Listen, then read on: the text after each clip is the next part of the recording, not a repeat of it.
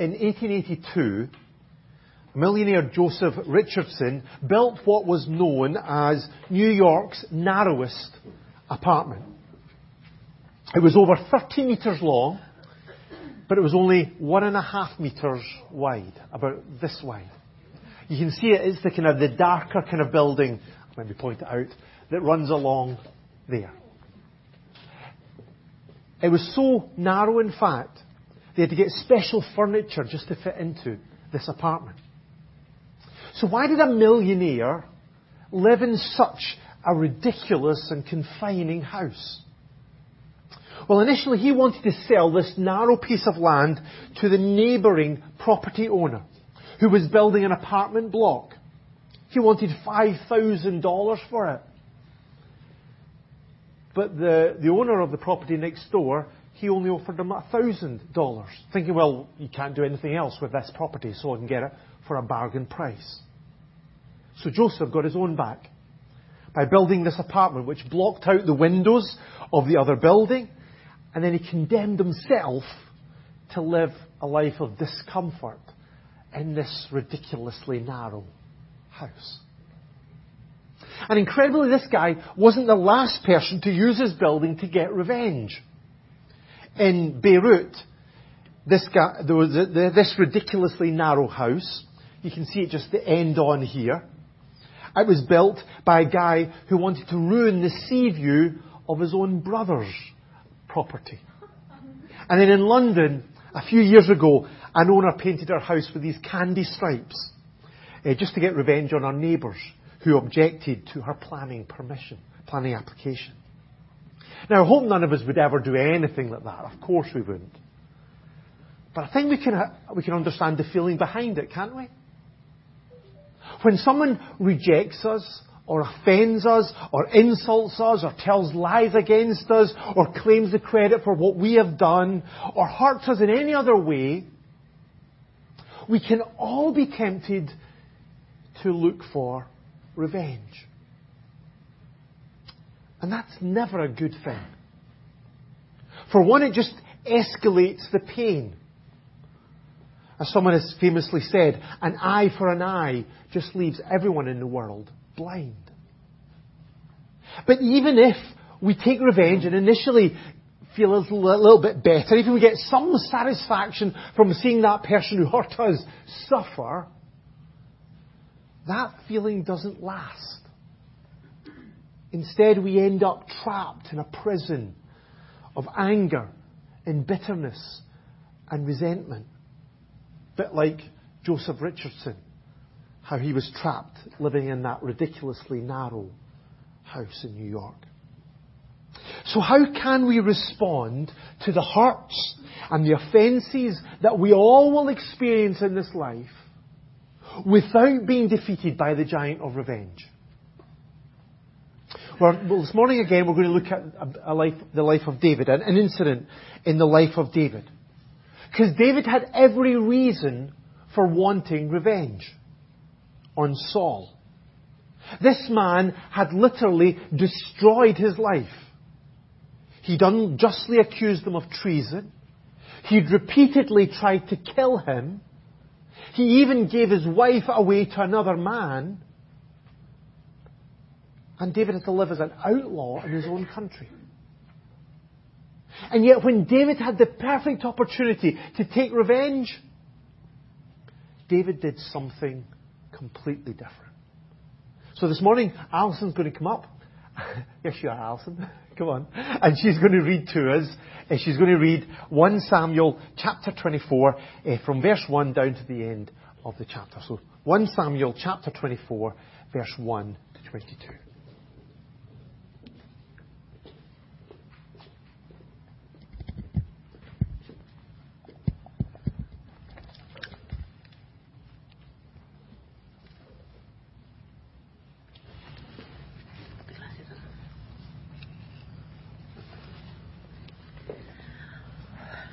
After Saul returned from pursuing the Philistines, he was told David is in the desert of En-Gedi. So Saul took 3,000 able young men from all his Israel and set out to look for David and his men near the graze of the wild goats. He came to the sheep pens along with the way. A cave was there, and Saul went in to relieve himself. David and his men were far back in the cave. The men said, "This is the day the Lord spoke of when he said to you, 'I will give your enemy into your hands for you to deal with as you wish.'" Then David crept up unnoticed and cut off a corner of Saul's robe. Afterward, David was stricken for having cut off his corner of his robe. He said to his men, "The Lord forbid that I should do such a thing to my master, the Lord's anointed, or lay my hand on him, for he is the anointed of the Lord." With these words, David sharply rebuked his men and did not allow them to attack Saul. And Saul left the cave and went his way. Then David went out of the cave and called to Saul, "My lord the king." When Saul looked behind him, David bowed down and prostrated himself with his face to the ground. He said to Saul, "Why do you listen when men say, 'David is bent on harming you'? This you have seen with your own eyes, how the Lord delivered you into my hands in the cave. Some urged me to kill you, but I spared you. I said, 'I will not lay my hand on my Lord, because he is the Lord's anointed.' See, my father, look at this piece of your robe in my hand. I cut off the corner of your robe, but did not kill you. See that there is nothing in my hand to indicate that I am guilty of wrongdoing or rebellion. I have not wronged you, are hunting me down to take my life. May the Lord judge between you and me. May the Lord avenge the wrongs me, and may the Lord avenge the wrongs you have done to me, but my hand will not touch you. As the old saying goes, from evildoers come evil deeds, so my hand will not touch you. Against whom is the King of Israel came out, who are pursuing a dead dog, a flea. May the Lord be our judge and decide between us. May he consider us my cause and uphold it. May he vindicate me by delivering me from your hand." When David finished saying this, Saul asked, "Is it that your voice, David my son?" as he wept out loud. "You are more righteous than I," he said. "You have treated me well, and I have been treated you badly. You have just told me that the good you did to me. The Lord delivered me into your hands, and you did not kill me. When a man finds his enemy, does he let him get away unharmed? May the Lord reward you well for the way you treated me. I know that you will surely be king, and the kingdom of Israel will be established in your hands. Now swear to me by the Lord that you will not kill off my descendants or wipe out my name from any father's family." So David gave his oath to Saul. Then Saul returned home, but David and his men went up to the stronghold.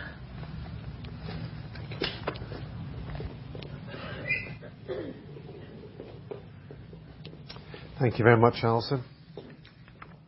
David was hiding from Saul in the desert of Enniscorthy when he had this opportunity for revenge. Saul went into the cave to relieve himself, it says, but back hiding in the darkness were David and his men. But David did not take that opportunity to kill Saul and claim the throne. All he did was to creep up and cut a corner off Saul's robe, just to show how close he'd been. So why was that? Why did David not take revenge? Well, firstly, it was because he knew it was not God's will. If you look at verse 6, it says, "The Lord forbid that I should do such a thing." The Lord forbid that I should do such a thing to my master. This was the first way that David overcame the giant of revenge. He knew what God wanted, and he was committed to following it. And we need the same. When we are hurt by someone, we need to know what God wants us to do, and we need to be committed to doing it. But the question I have is, Well, how can we know what God's will is in these situations? Well, we mustn't just follow circumstances. Because the situation here for David couldn't have been better for revenge. Saul was completely vulnerable. Nobody was there to protect him. And he didn't even know that his enemy was so close. And David concluded, "The Lord gave you into my hands in the cave." Who else but God could have arranged this coincidence for Saul to actually go into the cave where David was? So it all kind of seemed set up perfectly for David to get his revenge. And yet David didn't. This did not mean it was God's will for David to lash out. His circumstances did not direct his actions. That's because circumstances are a very unreliable indication of God's will. We also need to be careful about who we listen to. If you look at verse 4, David's men said to him, "This is the day the Lord spoke of when he said to you, 'I will give your enemy into your hands for you to deal with as you wish.'" Their idea was, "Look, David, this is it. Your big chance to take what God promised you. Your big chance to get your own back." But David rejected their advice and even held them back from killing Saul himself. Now, this was not because David just didn't listen to anybody. He wasn't just one of those guys who just blocked his ears and didn't want to listen to anybody's advice. If you remember, the last time we were looking at David, he listened to the advice, the words of the prophet Gad to know where he should go. So David did listen to some people, but he was very selective about who he allowed to speak into his life. If he had allowed his brothers and Saul to direct him, he would never have gone out to face Goliath. If he had listened to the women as they praised him, as they sang his praises, well, he would never have been able to defeat the giant of jealousy. So David was selective in who he was going to listen to. But unfortunately, Saul was not. Did you see how David challenged him in verse 9? "Why do you listen when men say, 'David is bent on harming you'? Why do you listen to all these people who are telling lies about me?" And Saul had a reason for listening, didn't he?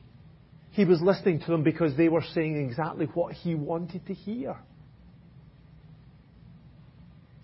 So we do need people to speak into our lives. We all need that to help us to discern God's will for us. But we need to be careful who we allow to do that. Paul warned Timothy of the time when people will gather around them a great number of teachers to say what their itching ears want to hear. They'll gather a whole lot of people just to say exactly what they want to hear. So there will always be people who will do that. There will always be people who will come and tell us exactly what they think we want to hear. But instead we need people who will speak the truth to us, even when we might not like it. Who will preach the word in season and out of season, as Paul told Timothy to do. So circumstances are really unreliable when it comes to discerning God's will. People, well, they can be wrong when they're telling you what God wants you to do. So how can we know God's will for our lives? Well, this is what David wrote in Psalm 19. He said, "The law of the Lord is perfect, reviving the soul. The statutes of the Lord are trustworthy, making wise the simple. By them your servant is warned.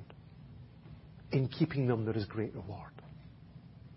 So if we want to know God's will, then first and foremost, we need to learn from God's Word. God will never direct us to do something that is contrary to what He has written in the Bible. And the Bible is clear on this topic. That God never wants us to take personal revenge. So the law in the Old Testament, in Leviticus chapter 19, it said this: do not seek revenge or bear a grudge against one of your people, but love your neighbour as yourself. And then Jesus reinforced this in His own teaching in Matthew chapter 5. Do not resist an evil person. If someone strikes you on the right cheek, turn to him the other also. So this is the first way that we can overcome the giant of revenge in our lives. Instead of doing what we feel like, instead of just following our circumstances, instead of listening just to people around us, we need to be committed to following God's will as revealed in God's Word. But there was another reason why David refused to kill Saul. After Saul had left the cave, David called out to him and said, "My lord, the king." And David bowed down and prostrated himself with his face to the ground. David gave Saul so much respect. He honoured him. He called him in this passage his master, his lord, his king. And this was crucial in David's decision not to harm Saul. Look at verse 10. He said, "I will not lift my hand against my master, because he is the anointed of the Lord." Now, David, he was not blind to the kind of man that Saul was. He knew that Saul was proud and jealous and selfish and violent. But David treated Saul not according to the kind of man he was, but according to who God had called him to be. He treated Saul with respect, not because Saul deserved it, but because God had chosen Saul. And God deserved that respect. David saw Saul through God's eyes. And we need to do the same. Paul said that from now on we regard no one from a worldly point of view. We're no longer going to see people just the way the world sees. That worldly way is to measure people's worth by what they do, or where they come from, or what they have, or their race, or their social status, or their appearance, or any other thing. So some people will be friends that we should care for, and we should respect. Others are enemies that we should attack or put down, or we should hate. We should look for any opportunity to bring down. But God doesn't want us to see people that way. Instead, He wants us to treat people based on how He sees them. So we need to respect and honour everyone, because each of them have been made in God's likeness. Whatever they have or haven't done, they bear the image of God. And so if we want to respect God, then we need to respect those who are made to resemble God. This also means that we need to love everyone, for the simple reason that God loves everyone. Even if they attack us, we are called to love them. This is what Jesus said in Matthew chapter 5. Love your enemies. And pray for those who persecute you, that you may be sons of your Father in heaven. He causes the sun to rise on the evil and the good. He sends rain on the righteous and the unrighteous. God pours out His love on everybody. Even the people who do the horriblest things. And so if we are God's people, then we're called to do the same. To love people because God loves them. Then this love should be especially seen in the church. Because of the value that God has placed on every one of us as Christians. When Paul was teaching about how to respond to the controversy about food that was very rife within the early church, he said this in Romans chapter 14. Do not by your eating destroy your brother for whom Christ died. Don't destroy your brother from whom Christ died. Retaliation against another Christian should be completely out of the question, because through the cross, God has put His infinite value on them. The value of the cross, the value of the death of His Son. So we need to see that person through God's eyes. As someone who is loved, as someone who is chosen, someone who has been adopted, a child of God, a temple of the Holy Spirit, a brother or sister in Christ. Not treat them based on what they have done or what they're like or what they've said to us, but treat them on the basis of how God sees them.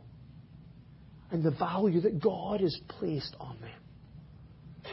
The value of the death of His Son. But you know, I think we'll only be able to do this if we also see ourselves through God's eyes. Do you see what David said here in verse 13? From evildoers come evil deeds. But David didn't see himself as an evildoer. He was God's servant. He was God's anointed. And so David refused to do this evil. And if we have trusted in Jesus, then by God's grace, we've been called children of God. And so as His children, if we see ourselves as His children, then we'll know that we have been called to live a life of love and grace. And reflect who God is in our lives. This is what Paul said in Colossians chapter 3. As God's chosen people, holy and dearly loved, clothe yourself with compassion and kindness and humility and gentleness and patience. Bear with each other and forgive whatever grievance you may have against one another. Forgive as the Lord forgave you. If we can see ourselves through God's eyes, see how much we are loved, how much we have been valued, how much we've been forgiven, then we can see other people through God's eyes too, and treat them in the way that God wants us to. So David did not take revenge because he followed God's will and because he saw Saul through God's eyes. But there's just one final reason for why I think David did not take revenge here. And that was because he trusted in God's faithfulness. Look at verse 12. David said to Saul, "May the Lord judge between you and me. And may the Lord avenge the wrongs you have done to me. But my hand will not touch you." David refused to take matters into his own hands because he was willing to leave this matter, he was willing to leave justice in God's hands.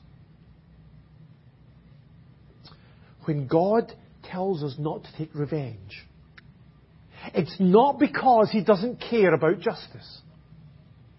He's not saying that what people have done to us is just okay, and look, it doesn't matter, just brush it under the carpet and forget about it. It's not because He's going to let that sin remain unpunished. Instead, he's just asking us to let him be the judge. Let him deal with it.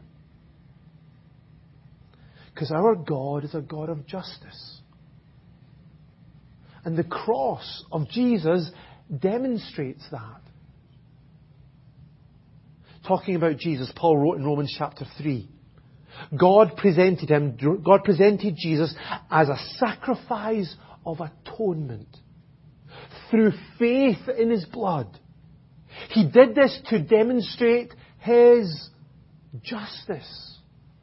Because in His forbearance, He had left the sins committed beforehand unpunished. He did it to demonstrate His justice at the present time, so as to be just and the one who justifies those who have faith in Jesus. Did you get that? God's justice demanded that we would be punished for our sin. But God's love longed for us to be in relationship with Him. And so at the cross, God's love and God's justice came perfectly together in Christ to pay the price of our sin, so that if we put our faith in Him, then we can be reconciled and forgiven and brought into this wonderful relationship with God. The cross of Jesus means that God is just, as well as the one who justifies those who have faith in Jesus. So if we have trusted in Jesus, if we have been forgiven, then we can confidently leave justice in God's hands.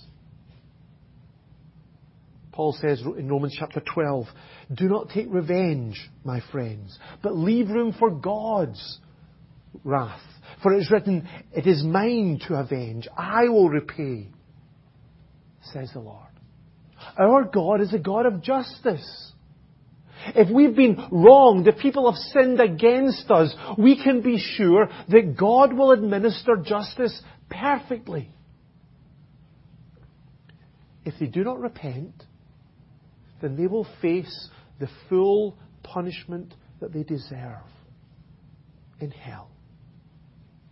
But if they do repent, and they do trust in Jesus, then they'll be forgiven just as we have been. Because the full punishment that they deserved, their sin has been placed on Jesus. And He paid for it in full. So the cross of Jesus means that we do not need to take matters into our own hands. We can trust God as the perfect judge. Every sin will be paid for in full. In the end, justice will be done. And so we can wait for God's timing. This is what Jesus did when He was so unjustly accused and beaten. Peter writes in 1 Peter chapter 2, when they hurled their insults at Him, He did not retaliate. When He suffered, He made no threats. Instead, He entrusted Himself to Him who judges justly. And we can do the same. Our God is faithful. He can be trusted if we are falsely accused, unjustly attacked, ridiculed, rejected. We do not need to defend ourselves.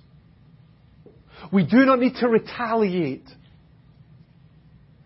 Because in His perfect time, God will sort it out.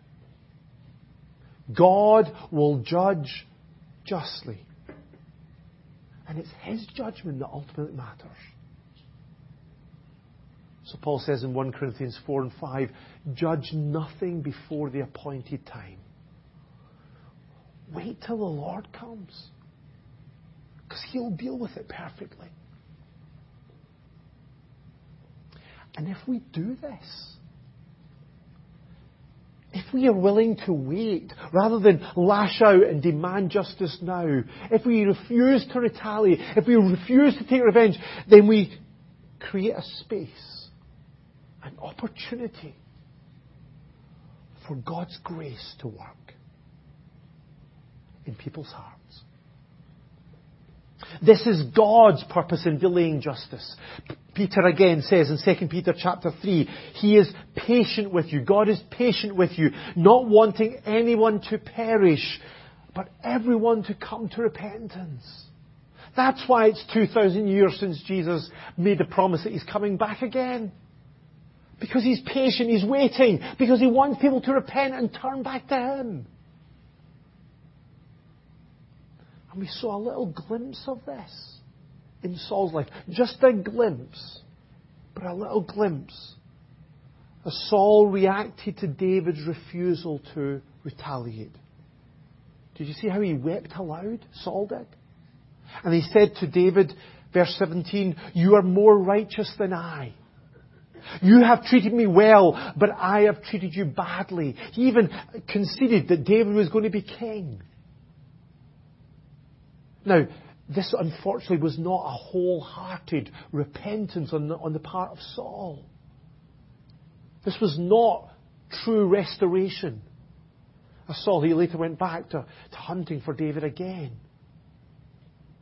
But this does show how God was working in Saul's life. This was an expression of remorse.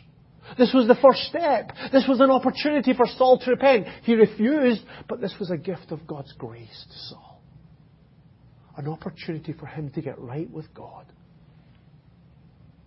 David's mercy impacted Saul's heart. And that's God's goal in our lives too. Listen to what Paul writes in Romans chapter 12. Verse 19. "Do not take revenge. On the contrary, if your enemy is hungry, feed him. If he is thirsty, give him something to drink. In doing this, you will heap burning coals on his head. Do not be overcome by evil, but overcome evil with good." When we refuse to take revenge, when we respond to hatred with love, when we express God's grace in the face of evil, sometimes God's going to use that to open blind eyes, to soften hardened hearts, and maybe even bring people to repentance and faith. So let's not be overcome by evil. Let's not allow the giant of revenge to imprison us and defeat us. Instead, let's walk in the footsteps of our Saviour and follow God's will. To love our enemies because He loves them.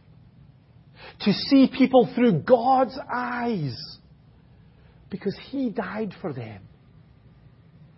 To trust in God's faithfulness. To bring justice at His perfect time. And even to use our suffering to bring people to Jesus. And glory to His name.